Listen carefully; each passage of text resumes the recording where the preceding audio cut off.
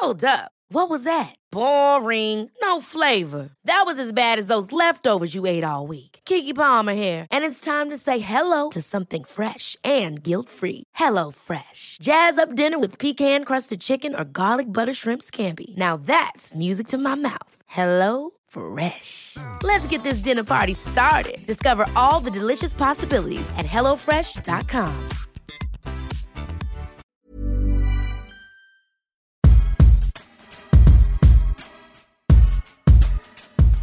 Welcome to Food for Thought, a podcast gabfest wherein a multiracial mix of queer writers gather around the table to talk about sex, identity, culture, what we like to read, and who we like to read.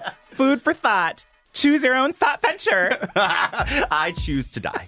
I would just like to not live anymore. That's my adventure. A slow and painless death. I feel like that's no longer an adventure for you. That's just your Twitter page. That is your entire Twitter feed. Every morning I wake up and I'm like, this again? And then I tweet about it. I tweet honestly, this again. In 2021, the year of our Lord and Savior Simone Biles, fair. Why are we waking up? Why are we doing this? Den, can I tell you I had an amazing experience today? Tell me all about it. So I've had the same PCP primary care provider for years and years and years. A straight doctor, fine. And he's on the Upper East Side where I went to grad school. And it's very far from both where I live and where I work now. I'm triggered by two of the things you've said already. How many people have you fucked on the Upper East Side, Dan? That is so your type. Just 3. Times 3? Exactly. There we go. There it is. I had my first visit with a new PCP today. Ooh. And he's gay. Oh my God. And it's like a pretty gay practice. Like everyone in the waiting room was queer. And it was just a breath of fresh air. I mean, I knew that I wanted it, and it just had taken me a long time to find the right practice. And even when I called, I was like, I'd like to be a new patient. And they were like, wait 2 months. You know, it's like, it's a busy practice. Mm-hmm. But just, you know, even just the way he touched me doing my like little exam and stuff, not in a sexual way at all, just in a way that made me feel, I've always felt like kind of not really, I'm very uncomfortable with straight men touching me. I am not. I would, you know, and I've had cis women as primary care providers, but there was just something so comforting about being with a queer person. Yeah. So, this is actually really fascinating because, as you know, and some of you on the internets out there may or may not know, I've spent the what? The internet, Al Gore's internet. It's like a tube for information. Internet. It's my favorite way to refer to the web. Oh God. Some people will know that I have spent the last year actually working for a really wonderful startup called Included Health. It's a care navigation. This is not SpawnCon. This is not SpawnCon. It is a startup that's dedicated to care navigation services for the LGBTQ community. And for many of us, it's so important for us to find affirming healthcare. And not all providers out there, in fact, the majority of providers out there still, I would say, are not necessarily both affirming and knowledgeable, and some are not even affirming, first of all. Right. But we do have, as the queer community, we have some really unique and specific healthcare needs everywhere. Everything from being potentially like a cisgendered gay man who wants someone who understands those specific needs to being someone who is transgender and navigating a medical and social transition and all of the different factors that go into all of that. And so at my company, the work that we do is helping people find affirming providers, identify and find them. We vet them using our own elaborate process. And we also help folks actually navigate their insurance benefits. So like understanding what's covered for you and what's not, and sometimes advocating to get things covered. And I have learned a ton in this role. I don't think I'd ever booked a medical appointment for myself before I had this job. Den's not always the best at adulting. Let's be very real. Often terrible. Before this job, Den hadn't seen a doctor in 12 and a half years. Yes, it had been quite some time. And what I understood how important it was to have affirming healthcare, but I didn't really understand the nuances of it or the complications or the barriers that are out there. There are so many barriers to it. And so when you find a doctor who understands your identity, and you don't have to be constantly coming out to them or explaining different things, justifying why you might want a PrEP prescription. I was not patronized to. I was like, it was like a PrEP.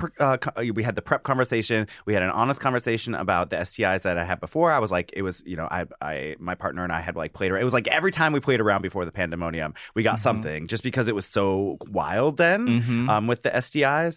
And so we were having a conversation about that. And then, my partner and I have been monogamous this whole pandemonium. And he just like, he didn't question me about that. He was just like, okay, cool. And I feel like my provider before would have been like, oh, we're going to do a full STI panel. And he was like, oh, you probably don't need the full STI panel because you haven't had sex with anyone but your partner in 18 months and neither has he. And I was just like, yeah, you just like, there was no weirdness about it. And he was and like, no making assumptions and no judgment. And there is still judgment from cishet providers all the time. And so I just have the PrEP prescription, and he's like, we'll do STIs as needed moving forward. If you're having lots of sex, we'll do them. If you're not having so much sex, we won't. And he's like trusting me. He's trusting me. He trusts you to make the best decision for you. I was like, that's the thing. I was like tearing up. It was really, really. So anyway, all of this is to amazing. say, I'm so proud of you. I'm 38, and so this has been my journey. So it's not to be like if you're in your 20s and you haven't found this yet, but it is possible, and it's worth. Just out of curiosity, how did you find the provider? A referral from friends. Yeah, it is often so. It's so often word of mouth, and that's so important in our community as a way to find folks. Trust. There are a lot of great providers in New York, but there are a lot of great affirming providers all over the country. Yep. It can take some work to find them, but it can be done, and they're there. Yep. I'm Den Michelle, and I'm a reader, a writer, a former figure skater, and in the summer of 2021, I'm just a hole looking for a dick. Oh, wow. I mean, that's just... asking it to love me. Oh, God. I'm Joseph Osmundson, scientist, nonfiction writer, and this summer, I'm just a dick looking for a hole, asking to come into it. Y'all, we gonna be right back. We got some shit to work out. There's some incest in this podcast. There's some incest in this podcast. Den, can you please get us off this horrible topic of the worst third things we've ever done in our entire life and tell us what's on the menu for this fucking disgusting podcast? Y'all, I'm gonna kick us off by uniformly swiping right on lesbians. Woo, we love lesbians. We love y'all. We're throwing it back once again this week to talk with Stephen Canals of Pose about the joys and limits of representation. And for dessert, Joe is going to get a little heterosexual. Yeah. Yep.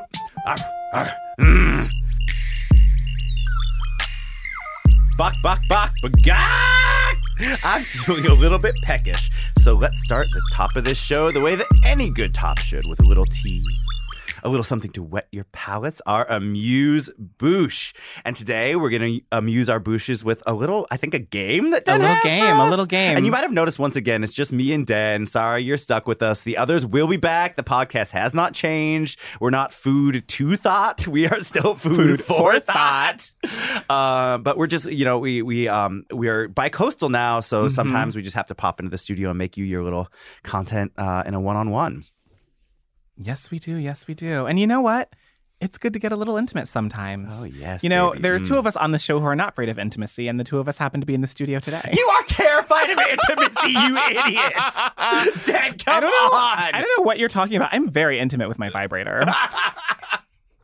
It loves me. Dan, give us the game, Dan. All right. So today we've got a little thought classique, a little swipe right, swipe left for you, our dearest cuties. And I'm going to start off real easy. Yeah. It might get a little rough. We'll see. I like it rough. I do not. But sometimes you gotta go there. Me with the game, Den. I'm gonna start with Niecy Nash's Instagram. I mean, I can't say swipe right fast. And Niecy Nash is everything. Everything. And what's her partner's name again? Jessica Betts. I want her to pound my throat with a strap on until my vocal cords have disintegrated and I can never speak again. I want to be Julie Andrewed by her strap. Yes, which I'm sure is massive, although we are not sizist on this show. No. I don't know if you all have seen this amazing clip of the two of them on a couch just talking.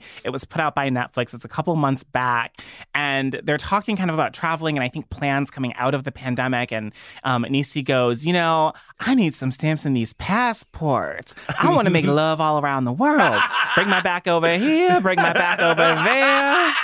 So that's the plan. Wow. And I just thought, Niecy, you are all of us. Yes. Break my back everywhere. I just love the just unabashed display of Black queer love that these two women put on their Instagram, and more specifically on Niecy's Instagram. It's so joyful. It's so uncomplicated and beautiful and out there. And it seems like they're not at all worried about anyone's gaze. Gaze. They're just being gays. Gays. Yep. And we're here for it. And we need that. We need that after the year that we've had and the year that we continue to have. We need that. We need to see it.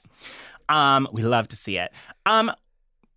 Industry Baby and Lil Nas X. I can't swipe right fast enough, Dan. Come on. The fuck? That shit was so good. It was so good. Oh my It was so God. good. I am obsessed with him. Yeah. It's just... It's amazing. He's brilliant. He's amazing. He's subverting everything. Because the thing is, he trolls online, but the art he makes is not a troll. The art is just like, it's in the canon of the type of, sort of pop music that he makes. The video references so many other videos but it is singularly and unabashedly its own at the same time. The song fucking slaps. The little horn intro, the this and the that. I even didn't hate the feature. I kind of thought it was sweet. I think it was kind of nice to have this sort of companionship between a straight white and just showing up also and just being there for. I don't know, man. Am I going soft? I mean, were you ever not soft? Oh, true. So what I liked about that, I'm not gonna lie, like I love everything Lil Nas X does. I mean, I didn't love Old Town Road, but that was before we knew. It was fine. I just was like, this is for the kids, which, like, whatever. But it was for me. It was for me. It was for you. I grew up riding horses and stuff, so the queerness and countryness to me coming together made a lot of sense. For me, it's about the conversation that Lil Nas X generates. And I mean, there's a lot of hate coming from a lot of corners of the community and Al Gore's internets when Lil Nas X puts out this very gay content. But first of all, I love seeing Black people rush to his defense because I grew up thinking that Black people did not, that Black people were homophobic, which is like not true. At the same time, the conversation that does happen is a really important one that needs to happen all over the place, but particularly within the Black community, especially around how we deal with and handle gender performance sometimes and masculinity versus femininity and the conversation around what we're promoting or not promoting to kids. That conversation needs to happen. And so I just love the fact that he trolls people for their idiocy. I know, the trolling is what a barb. I mean, we all need training as a barb before we get in the public eye. It is the only thing we can do to not to defend ourselves with grace and humor, to not lose our fucking shit. Everyone needs 3 years as an online barb. Yep. Anyway, we love you, Lil Nas X. Yes, come on the show. Keep doing your thing. Oh my God, he doesn't listen to us. Come on the show and then come on me. Oh my God. What? I didn't say that. Who said that? I don't know. That was producer Alex. No, it wasn't. Next, we have Tommy Dorfman. Swipe right. I mean, Den, is there any swipe lefts on this list? I don't know if there are. This is basically just a list of things Den likes. That's not the game. I have a couple. I don't know. I'm putting out positivity. But here's the thing. Suck. I know. It's 2021. Here's the thing. So I'm not going to lie. I did not know who Tommy Dorfman was before she came out as trans. I've never watched 13 Reasons Why. I don't care for shows about teenagers. Deep same. Deep same. Dan and I actually both have had her bookmarked probably somewhere in the recesses of our minds. I mean, I didn't. In my 205th I truly had never heard her on name. Al Gore's what? Internets. Al Gore's internets. Out here on Al Gore's internets in these Twitter streets. But in the coverage that Tommy got when she came out as trans, she said something that really resonated for me as a person who came out as trans also this summer. And I just want to read this quote because it really echoed everything I've been thinking and feeling, and frankly, some of the conversations that I've been having in my personal life with folks in my family about this. She said, "I've been living in this other version of coming out where I don't feel safe enough to talk about it, so I just do it. But I recognize that transitioning is beautiful." And then a little further down, scroll, baby. A little further down, she said, it's funny to think about coming out because I haven't gone anywhere.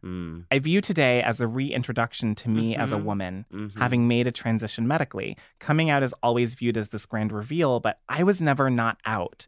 Today is about clarity. I am a trans woman. My pronouns are she, her.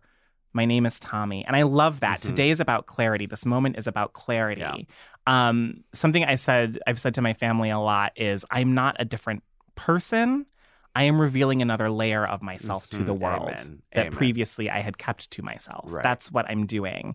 I hate that onion metaphor, but we'll put it in the show notes. Friend of the show and my good friend Darnell Moore wrote an incredible essay many years ago that reframed coming out into inviting in. Like you've always been there, and it's just like you are introducing that inside person to people in the ways and at the time where you feel safe doing so, you know. And I that reframe fucked me up when I read it in like 2011, and I've never been the same. So thank you, Darnell.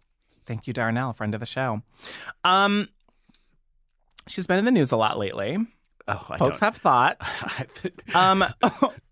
How you doing? Wendy Williams. No. Wendy Williams. I am not qualified to swipe either way on this, but if you put a gun to my head, I swipe left on Wendy Williams. It's a little too problematic, a little too consistently for me, but she does make me fucking laugh, man. She is she in fact the comedic relief that we need in this moment? I don't know. I will say I think she got it right around Britney Spears' family, and she gets it wrong about everything. She say they can all die. I was like, you know what? And then I'm not mad at that. My favorite part about that was how she looked at the camera, because the audience kind of goes gasp, and then she was like, "Oh, did I say too much?" It was just like she's like, "Was this too much?" Of all the things I've said, literally, it was like 6 seconds of self-awareness from Wendy Williams. That's all you're gonna get. Gay gasp. That's it. That right there. That's like you need a snapshot of that. It's like an Olympic moment. It's never gonna happen again. It's an Olympic moment. She won a gold medal in self-awareness for a whole fucking second and a half. Oh my god! And that's it. Yeah, and the rest of it. No, I also swipe left. I actually loved her when my first couple of years in New York when I was first. Was she on the TV or radio then? She was on the TV, and I went to see the show actually on my birth date, which was. Oh my god, Dan! Yeah, I did. It was very colorful. Did you end up on TV? No, I was seated way in the back. Okay. But it was sort of a fun experience, but it was a lot. There was a lot of energy. There was a lot of color. And that was like all well and good. And then over the next few years, I was like, you're saying some shit that like I can't get down with. So I'm not necessarily saying we need to cancel Wendy Williams, but we can swipe left and move on. Yeah, I agree. There's a space. The swipe left is not a cancel. Yeah. It's just more of a like, consider this an invitation to retire. How about that? Oh my God. That's where we are. Issa Rae's wedding pictures. Okay, so our show has a very strong stance against heterosexuality. We don't like it. We don't care for it. I mean, given the option, thank you, no thank you. Wouldn't you choose Actually, queerness? not even no thank you. Just no thank you. Just no thank you. GTFOH. But she really looked great. Skin glowing, beautiful. So it was a custom gown. I think it was a custom Vera Wang. Vera Wang, that's right. I mean, it was just, and I didn't know. I didn't know it was coming. I mean, I guess no. I don't think anyone did. I think it was a surprise thing, right? I think it was a surprise. Was it just the wedding, or were they just doing photos? I think it was the. I think it was the wedding. I think it was the wedding. That's the understanding. She looked glowing. Issa Rae, she's made incredible art. And I just hope she's happy. I hope she, has found a love that cares for her and wants her to thrive. Especially, I think when you're someone who is so in the eye and so public, it can be hard to find a partner who wants to support you and wants to help you grow and build up your dream. Probably, especially as a Black woman, it's not easy to find a man who's gonna just support you. And I hope that she's found that, and she looks like she has. She looks stunning. She looks so happy. What I'm all about right now, and maybe this has to do with me being 35 years old, but I'm all about seeing just happy, healthy Black love on display anywhere we can. And that's why I'm a little more open-minded about the whole heterosexual thing. Ew, Dad, come on. Yeah, I mean, really. I know. But she just looked amazing. And I just thought, and it's funny because I never really think this, and I feel like I would never wear this type of wedding gown. I would absolutely wear a wedding gown, and it would be custom designed by Vera Wang, who once complimented my hair. But it wouldn't necessarily be such a poofy gown. But I looked at her and I was like, she actually looks like a princess. And my heart kind of melted that she got to have the moment as she always wanted it to be. And there are so many of us who don't get to have that. And so I just reveled in it for a few minutes and felt great joy in it. So. And we fucking need all the joy we can motherfucking get. We need all the joy we can get. It's time for the meat of our discussion, the thought process, spelled how, Dan? THOT. And for the meat of our discussion this week, I think you got it, D. Yes, I do. Yes, I do. I'm doing this thing I never do, which is sling the meat. So we are doing another callback, and this time we are bringing back our conversation that we had with Pose creator and friend of the show and icon for so many reasons, Stephen Canals. So little personal story, personal moment. When we put out the first episode of this season, it was June 6th of this year, 2021. We had already recorded that episode in which I revealed that I'm trans. I had already planned that this was the moment that I was going to bring this out into the world because I wanted to move forward as a trans woman under my new name. Yes. And so I waited until the last minute to tell the first person in my family. This is so true. So stressful. That I was trans. I did it that day. And so I did it. The conversation went amazingly, beautifully. I was euphoric for the rest of the day. And then I went to one of my best friend's apartments and we watched the series finale of Pose. 3/4 of the way through the episode, the show came back from a commercial break and they were playing a hit single from the group Jeanne from the 90s called Sending My Love. I didn't know this. So Sending My Love is a song that my sister wrote and sang in the group Jeanne in the 90s. And so it was this incredibly epic moment of worlds coming together because she's the person that I chose to speak to first earlier that day. And I got to text her and I had tears streaming down my face and I was like, they're playing your song on Pose. And it was just this really huge moment for me. And so I felt this sort of cosmic affirmation. And I wanted to share that with all of you before I tell you about the little intro that we have to the conversation. Our conversation with Stephen Canals, who, by the way, smells incredible. So handsome.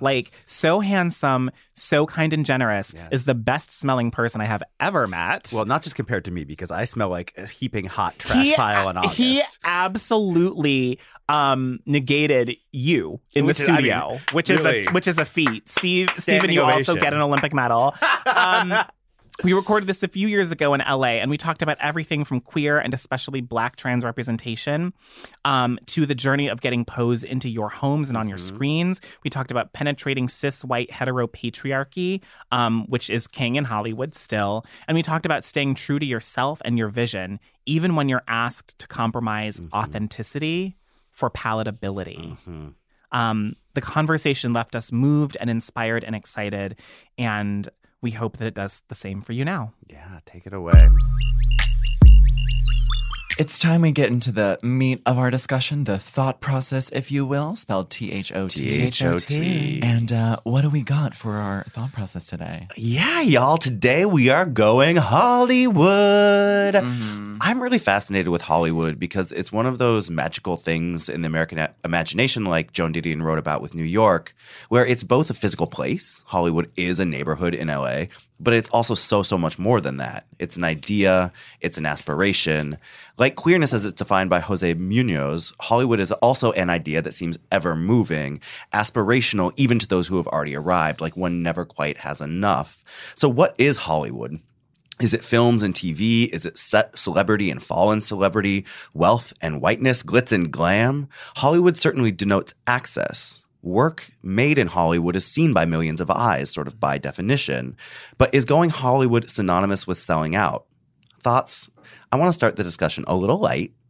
La La Land, bad movie or terrible movie? Oh my God, Joseph! I actually loved La La Land. Okay, how dare you? I think that the way that La La Land and Moonlight were pitted against each other was kind of insane. I didn't think that was really. I think they were completely different films, and they were it was totally unwarranted that they were put in opposition to each other, even though it was very fun to watch. The rise between the two. I actually thought the movie was fine. I loved Ryan. What's his face in it? Which Ryan? Ryan Gosling. Yeah, Gosling. He's got a nice face. He's got a good. He does have a nice face. He does have a nice face. Interesting thoughts about the film, and I mean, particularly about L.A. and Hollywood and celebrity and kind of all the things, the big ideas of the movie. Mm-hmm. I felt about La La Land the way that I feel about Girls, which is. It's certainly a version of LA. It's just not the version that I've experienced. Interesting. So I can honor the film and the folks who love it. Mm-hmm.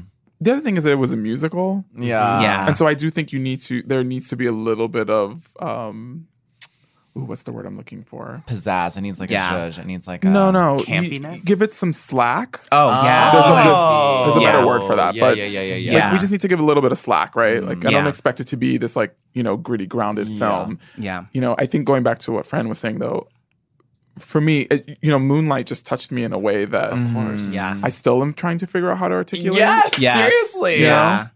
Oh God, it's fantastic. You mentioned that it felt like the Hollywood of La La Land is different than the one you live in. Mm-hmm. I kind of am wondering about like in what ways, what is, because you live in Hollywood in a way that like you're in the industry, right? Mm-hmm. So what like feels different about that to you than the experience or the aspiration portrayed in the film? Well, I mean, I just think that there's this soul crushing experience that Emma Stone is going through, right, throughout the film, that I think you spit in any direction while you're in LA and you're going to hit someone who is having that exact experience. Yes. The difference is that the film, and I can appreciate that the movie wants to create this aspirational version of that experience. So at the end, we see her back on the Warner Brothers lot, and now she's a big star. Right. And I get that what the filmmaker was trying to do, I think, in then having that relationship, spoiler alert for anyone who hasn't seen it, have that relationship come to an end, right? So it's like we can't have her receive two big wins, right? So she has to sacrifice something, and that's kind of screenwriting 101, right? So she had to sacrifice something, i.e. the relationship, so that she could have the career that she wanted. But I think that experience in LA for the actors, and I suppose for writers and directors as well, anyone aspiring to be in this business, it just looks... It's so much darker, here in LA. The real experience. Yeah. The real experience. Yeah. You talk to folks who are, like I know people who are wildly talented writers specifically, and they've left. They went back home because they only had enough of a surplus of money to exist, to sustain living here for X number of years. I know people who have been here for over a decade, and they still haven't broken in, and so I think, I'm not sure what the answer is. Like I certainly don't have the one note. To say this is what you need to do to be successful in this industry.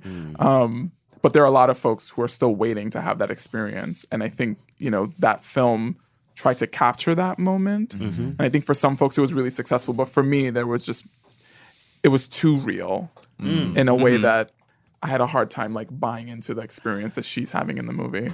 I'm curious about like what your experience, and also just like all of us in general, about like making it in industries where we feel like we don't belong, or where if there's anything you can speak to, like getting into the door and having expectations or not, or something like that. I mean, I don't want to be super didactic in this moment, but I do think the other place to critique La La Land is, what are the politics of that movie? And like, are we taking a step back to think about identity? And so we're looking at this journey through the lens of admittedly a woman, but who's also white, and that experience is very specific and very different from, if the Emma Stone character was played by, a black woman, or Regina King. I have a question sort of about like, I mean, Hollywood holds this place because, like I said in the intro, it is powerful.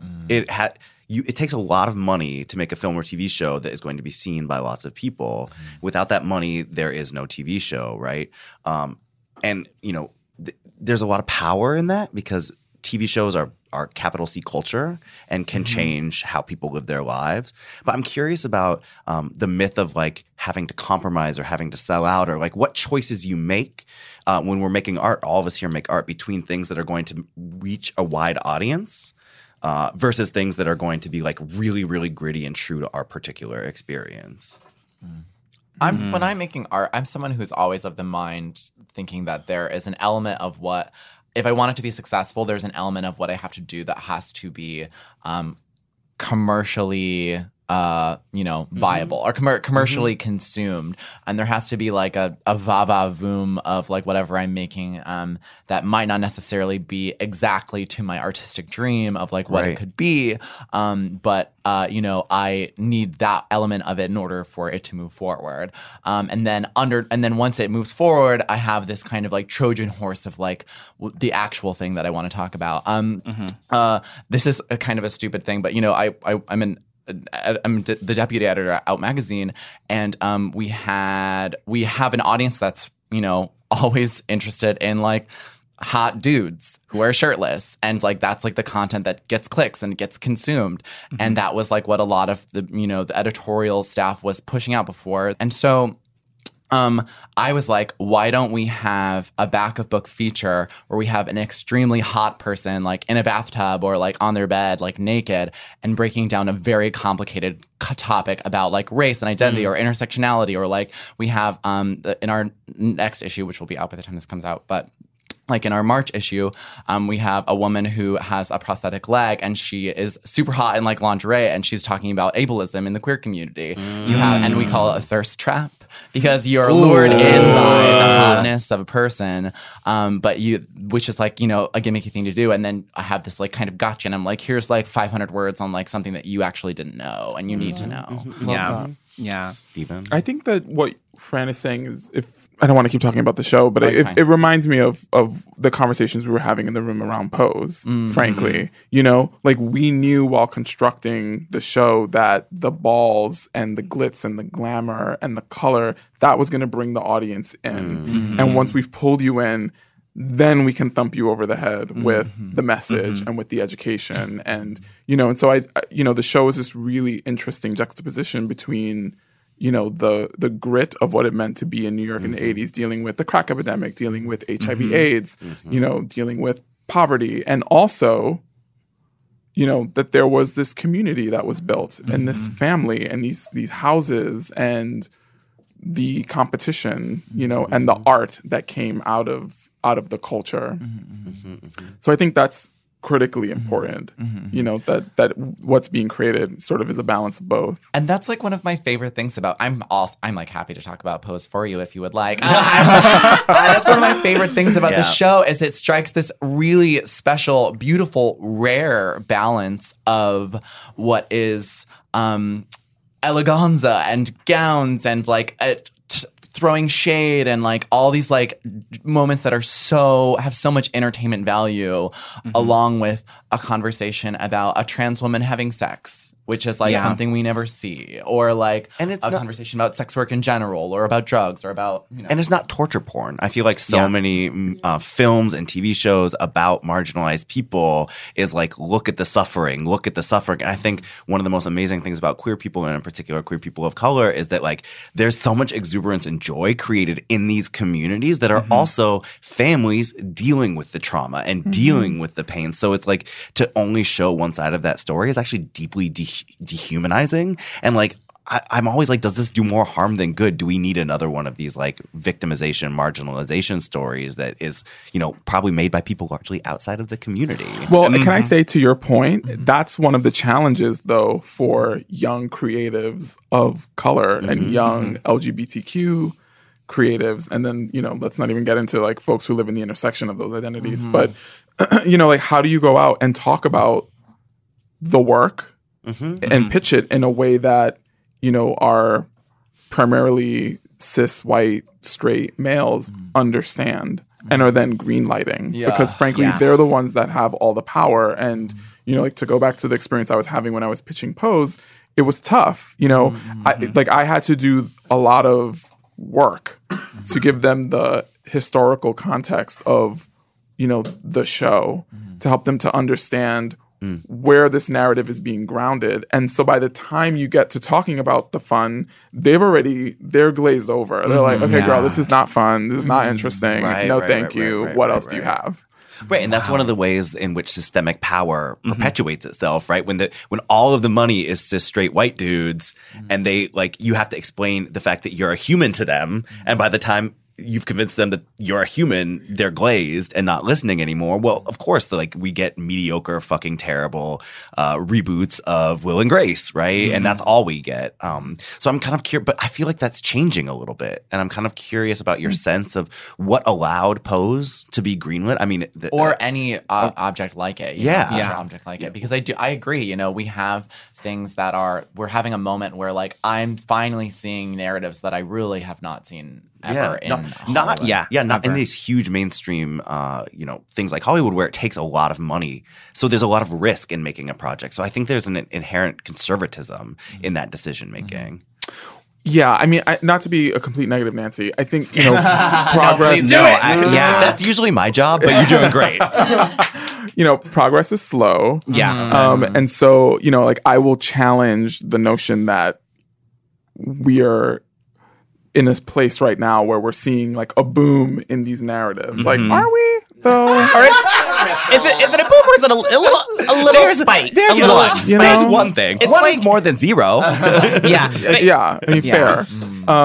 So that's a whole other conversation. Like, you can be here for 2 hours just talking about the ripple.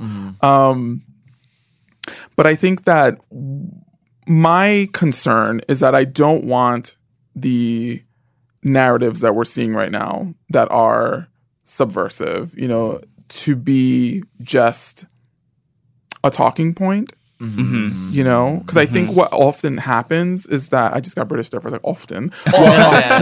What often happens is that, you know, we wind up becoming like a trend for a hot second, you know? And so we're suddenly, you know, like a 2-page article in Entertainment Weekly or in Hollywood Reporter, and then we keep it pushing onto the next. And so, you know, what's critically important is that what's happening right now is sustainable.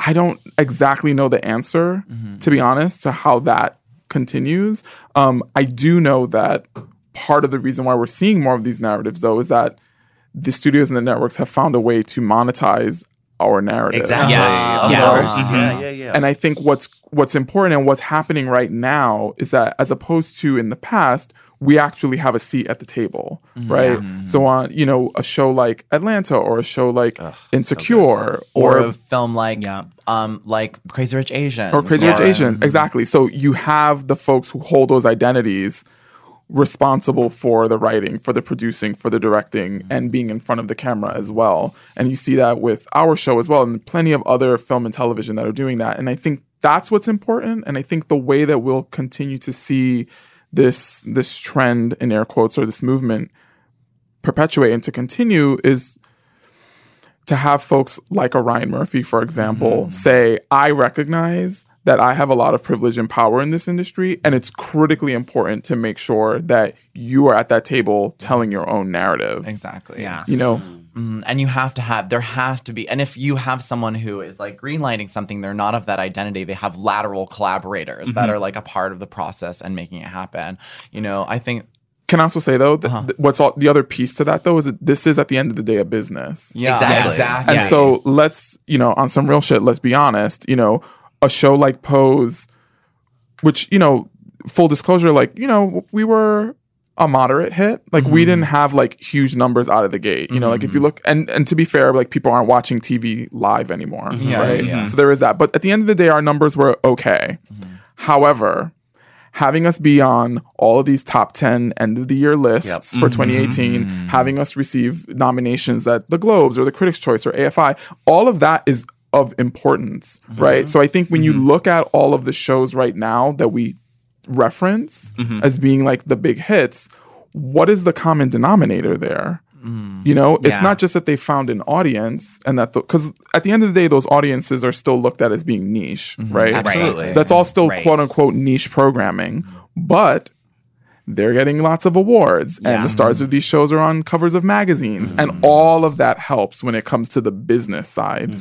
You know, if everyone was ignoring it, because think about it, think of a show like Pose. If we weren't talking about the show is what the show is, right? So the narrative's there and the meaning and you know what it'll mean for an audience and certainly the message is always going to be there. That isn't going to change, right? So what's the difference between us receiving a nomination at a Golden Globes, for example, versus not? And why is that so critically important to the studios and to the networks? Yeah.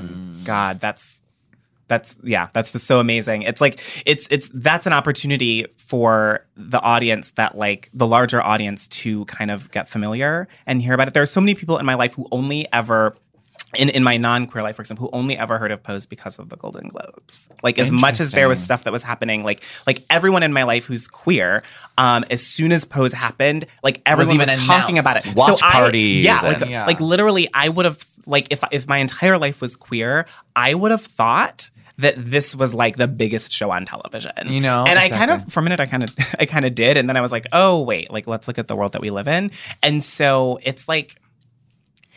It like feels kind of shitty, especially like as a sort of younger creative who's moving into that world and like trying to make choices and trying to move forward, because it sort of feels like there's a way in which you have to figure out how to court that, even if you're not interested in it or don't want it. Does that make sense? Like it's yeah. You just made me think of two really big two big things. One is Two big thoughts. Two big thoughts. One being, we have to ask ourselves, who is talking about the work? Right? Because at the end of the day, as you just said, everyone queer in your life was talking about this show. Yeah. You know, and so who in this industry's voice has value? You know, because similar to you, I know, and I mean, I'm in it, so it's a little different, but if I weren't in the bubble of Pose, I know that everyone in my life would have been talking about it as well, which leads me to the next point, which is someone said to me, and this was when I was in grad school, we were discussing, I think it was like maybe 2012, 2013. And it was when Mad Men was out and it was winning all those, you know, all the Emmys every year. And it was, you know, tons of awards. And I was like, wow, it's like this big, massive hit. And this friend said to me, a big, massive hit because you live in LA. And I was like, what does that mean? And they were like, if you go out of your bubble, you'll see that really no one outside of Los Angeles is talking about it. And I was like, really? Wow. And then you look at the numbers, just the raw numbers of who's watching the show, and they're not. It wasn't a ratings bonanza. Wow. People watch some fucking dumb shit like The Big Bang Theory. Awful trash TV is what are the big hits, like the big numbers. It's unbelievable. I've actually never seen that show. You have some bias as a scientist who has criticism of TV scientists. But no, I mean, it's very true. I think that, but that gets to sort of this question of even with, so I think, you know, we think of popular art like Hollywood as sort of being often low art. And I don't mean that in a pejorative sense, but just popular for wide consumption. But even within that, there is, you know, a geographical distribution, a high and low art TV. Like, what is a show attempting? Is it attempting to be, you know, sitcoms can get like 30 Rock very meta, right? Or it can just be like something that is enjoyable, consumable, and easy to watch. You guys get ready. You ready? Uh-oh. There's an amazing David Foster Wallace essay. Oh my God. Every time. On this exact thing in TV and consumption and irony and art. But he really makes the argument that, like, you know, most entertainment is just meant to be consumed. It's like it's a thing that people want to be easy. And so it's always going to be hard to sell a popular show that challenges people in any way. Having trans people of color on TV in and of itself is challenging for the majority of this country, right? So I think that we all grapple with that in our art. Yeah. Like how true are we to an experience that is going to feel niche to, you know, selling lots of books or being on TV? What comes to mind listening to what you just said is the question of whose perspective or whose point of view matters. It's similar to the question of whose voice are we paying attention to, right? It's the same thing. It's like, who decided what is mainstream? Well, and at this point, what is mainstream? What does that mean? Yeah, exactly. You know? Because I think of the ballroom community and how they have influenced music and fashion and dance for decades, right? Oh my God. Literal Like decades. we wouldn't have, Beyonce, we wouldn't have Lady Gaga, we wouldn't, there's Disco, just so many ways. like all the way back to the 70s, you know? And even before then. Even and so, before. you think about how they have how as a culture, ballroom has impacted popular culture and all these things that are mainstream, and yet they are the ones who are still seen as being niche and fringe. Do we feel like maybe there's a boom that's happening behind the scenes that is facilitating even just the spike that we're seeing? So it's sort of like behind the scenes, it's like here. There's all these people doing all this work to bring in the voices that we need, and it is resulting in this little spike that we're seeing. The ripple. The ripple. Can I be, okay, Yes. on some really real shit. Yes. I do think that outside of equality, and folks really truly just innately in their heart wanting to do good, I do think that it is coming a little from a place of fear. Good. Yes. Yeah. And that there are a lot of Yes. folks in this industry who do not want to be seen as racist or sexist, misogynistic, transphobic, homophobic, et cetera, et cetera, et cetera. And so, the work that we're seeing, I think, is great. We're seeing this huge proliferation of queer and Black and brown content, and that is wonderful. And I benefit from that. However, there is a part of me that is still, I struggle with it, to be perfectly honest. I really do. I struggle with it because part of me feels like, who has the power? Yes. Ultimately at the end of Yes. the day is the question that I'm still asking myself. Yes. And my fear Absolutely. is that if we still are not in power, regardless of whether or not we have a seat at the table, at any point the rug could be pulled out from under us. Absolutely. And we could go right back to the way things were. Absolutely. And so Yes. I think those are conversations that we still need to acknowledge and have. And just based on like exactly what you're saying, I really think it's so critical to thank the activists, the scholars, the critics, and the writers who have been calling shit out. It's like shit. Power doesn't seat itself without a fight, right? And so, like, what has the fight been that is holding people in Hollywood accountable for the white supremacy, for the sexism, for the homophobia? And it has been people putting their feet to the fire and calling shit out and doing investigative journalism and writing, things like the Bechdel test, right? Like that started a whole conversation about how women are portrayed in media. And without that, there would not be the change that we're seeing right now. So I think, the people who are critical, who are critics and activists and doing that work is so important to maintaining pressure on power to continue doing the right thing, because they don't get, I think there are some people who give a fuck. Mostly they just want to make money. They don't really give a fuck. And so it's like, it's all of us, it's shows like this that are continuing to have this conversation, push it so that if they try to go backwards, we're like, bitch, no, like you're not going back. We're not going backwards. And I think fundamentally all of our goal is to take an axe to the motherfucking table, to like not have a conversation about a seat at the table anymore, but like imagine a system completely otherwise, where the sort of financing, the money, the way that we make big cultural products doesn't rely on like 16 rich white dudes, to imagine something completely better and different. But while the table still exists, I think we have to be strategic about how we apply pressure, because things like Post saves, this shit like literally saves lives, right? And it also creates a new standard. It's like it's kind of a new notch in what people think is possible. And the way that y'all, cast a record number of like queer and trans people in the show, like that is now the new standard, and casting agents can't be like, well, we can't find any trans people. That's like bonkers. Although they still say that. I know, exactly. And it's kind of like when I think I've said this before. It's kind of like when like Rihanna came out with Fenty and she was like, well, now I got 49 shades. Like, and then all the makeup people who existed previous were like, well, we got 32. And it's like, well, that's not this is the new standard now. Like we were able to do this, and like you can actually, this by showing that it's possible, and like by being the absolute fucking best in your category, which sucks that we have to do that in order to, prove a point. That helps get things greenlit or whatever. And again, like when things like Crazy Rich Asians are made, or when things like Black Panther are made, and previously a lot of the greenlighters think that, actually, like those things had never made money, and all of a sudden it's making money.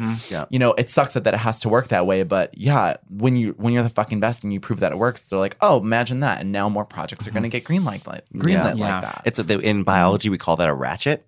Ironically enough, because a ratchet works by like clicking forward and then you can't go back. So it maintains motion only in one direction through sort of a. Oh, interesting. Yeah. So it's like science. Love a yeah, science. a little bit more. You're kind of taking up I'm the scientist on the show, so like you're kind of taking up some important space I was like, you're really taking up space here. I'm gonna grow a mustache just to piss you off. Oh my god! Don't you dare! I love that. So what you're saying in Hollywood is that we need ratchets. Yes. Yeah. Hollywood needs to get way more ratchet. I love it. Sounds great. I'm feeling full, but like I could fit one more thing inside me. Den knows what I'm talking about. Always. And I'm gonna give you all a delicious dessert tonight. I guess my het side is showing. My dessert tonight is het dad shit. Oh, but actually, this is your signature, and we love it about you. So there's this story about a food for thought trip where I was driving a car. Because Ho always drives the car. And in Jersey, we stopped for gas. And in Jersey, the people have to pump gas for you. Mm-hmm. And as we were pulling out, I had the window rolled down, and I wanted to thank the person who pumped our gas, and I was like, thanks, boss, as I pulled away, and the people in the car fucking lost it. And Alex was like, that was such a pure het dad moment. Just like, you are a heterosexual father of 4 driving a minivan. And, you know, I think the thing is that toxic masculinity makes us not be able to enjoy anything. You know, you can't enjoy the femme things because you get bullied for them, and you can't enjoy the masc things because they're toxic. And so for me, part of coming into my late 30s has been figuring out ways in which I can make like het dad shit like work for me. I am grilling like every other day. I'm out on the grill, and my grill is seasoned to the motherfucking nines. I put the little oil thing, and I little grill brush. I get it nice and hot, and I go yes, and it fires up, and it leaves. I'm obsessed with grill marks on all my meats. I cook it for half the time per side, and then I rotate it 45 degrees so you get that cross hatch. You know, that's impressive. I would never. I'm like taking care of plants on my balcony. I'm like fixing things around the house. You know, I'm like, oh, I gotta get this like shelf up, and then I like get the stud finder out. You know, I get the drywall anchors. I go to the hardware store for fun. Oh I'm like, my let me just wander around the hardware store and buy a few dowels, because you gotta have dowels in the house, Den. I don't know what a dowel is. It's a piece of wood of different diameters that you can use to like tie things up, or it's just kind of like a handy thing to have. You know, I gotta have a hacksaw around the house. I don't know what that is. And so I've been, you know, getting my toolkit all together. I have different. I have a the metric drill bits and the inches drill bits. You know, you measure and shit. It helps. I don't know. It's just there's something about and when I grill, I'm always having a beer. Even if I'm just going to have one beer that night, I'm not drinking that night. But if I'm outside grilling, I must have one beer. Now tell me this, is the beer in a glass or is it in the bottle? No, it's in the bottle or the can, D. Oh my I'm God. just out there living my best het dad life. That is so het dad. It's so funny. You come home, you have a hard day, you unbutton your top button. Yeah, bitch, I put on it. So it's still, I do it in my faggy femme way. I'm in like Daisy Dukes in a tank top, you know what I mean? Like, well, I'm not. Brooklyn. Exactly, Brooklyn. That's het dad for Brooklyn, TBH. That is actually very fucking true. You know, I sometimes just get a zip card just to go on a little drive. You know, sometimes you gotta get out the house. You gotta get away from the din of the wife and kids. Blah blah blah. Get some quiet to yourself. Devin and Max. Exactly. I gotta go on a drive, y'all. I gotta get away. You know. And I will just never forget that same. I think it was that same. Actually, maybe it was a different trip. But one of our food for thought trips, Joe. I was driving us back. I hit an ice ball on the highway. Yes. The tire exploded. Dee was so excited to be like, I'm a good driver. I can drive us back from Philly. And like literally it was snow everywhere. Literally within 5 minutes of leaving Philly, Dee drives into a giant hunk of ice and nails one of the tires flat in a zip car. Yep. And so I tell her how to drive off the highway. It is freezing out. I get out, I change the tire, I put on the, because we call the Zipcar and they're like, we'll have someone there in 4 hours. I was And like, we were like, no. No, I'm fucking doing this. I get the car up on the jack, change the tire, drive home at 45 because that's the max you can do on a spare. I love Got head us dad. back to New York. I love head dad shit. And it's, doing it in a way that's not toxic, I hope. Do it in a way that feels good. It helps my anxiety. It allows me to sort of, I grew up in the country. And so all of these things about my past life that in that time when I was living in the country were so toxic. Now I can kind of bring them back into a life that feels kind of in my life that feels like I own those things, you know, and I don't have to be toxic. To like having dowels. You got to have some dowels. You don't have to put other people down for not being able to do that. You don't have to have dowels. I have survived 35 years without dowels. I am a preferred customer on TaskRabbit. Oh my God. I can't. The shame. It's great. I have ordered TaskRabbit. Sometimes things are beyond my pay grade, but I have the immense shame of not being able to do stuff around the house, which is toxic, and I'm working on it. But in general, get you some dowels, get you a little toolkit, I hurt myself. I do. It's just better for everyone if I get someone else to do it. Joe, I'm going to have you come put some shelves up. I have some shelves that need to go up. So I'm $45.50 an hour. Okay. Honestly, that's better than TaskRabbit. Anyway, that's my dessert for y'all. Hopefully untoxic masculinity. Get you some dowels and maybe a hammer and a nail. A hammer and a nail. You got to have a bunch of different nails and screws. That's what I like picking out at the hardware store. All the different nails and screws and drywall anchors and everything I just might need when something happens in the house. Well, listen, I love a tool and a screw. So I have both. This episode of Food for Thought is made possible by the generous and always unequivocal support of Rosé and our new home here at Stitcher. Our producer is the filling to our raviolo, Alex DiPalmo. Subscribe, rate, and review us on iTunes, or Tommy and Fran will never come back to the show. So you need to do it. You need to do it. It can't just be the two of us. It really can't. No, we really would not get anything done. I can't survive the noxious fumes. I am Joseph Osmundson. You can find me at www.josephosmundson.com. And I'm Den Michelle, and you can find me at the Den Michelle on Instagram and Twitter.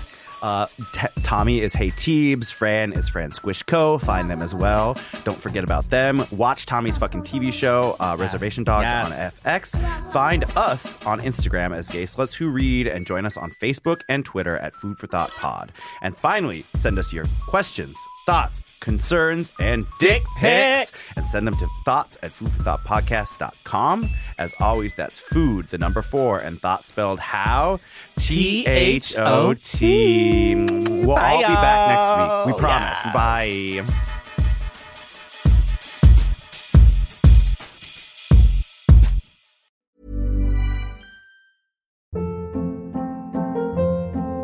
Hold up. What was that? Boring. No flavor. That was as bad as those leftovers you ate all week. Keke Palmer here, and it's time to say hello to something fresh and guilt-free. HelloFresh. Jazz up dinner with pecan-crusted chicken or garlic butter shrimp scampi. Now that's music to my mouth. HelloFresh. Let's get this dinner party started. Discover all the delicious possibilities at HelloFresh.com.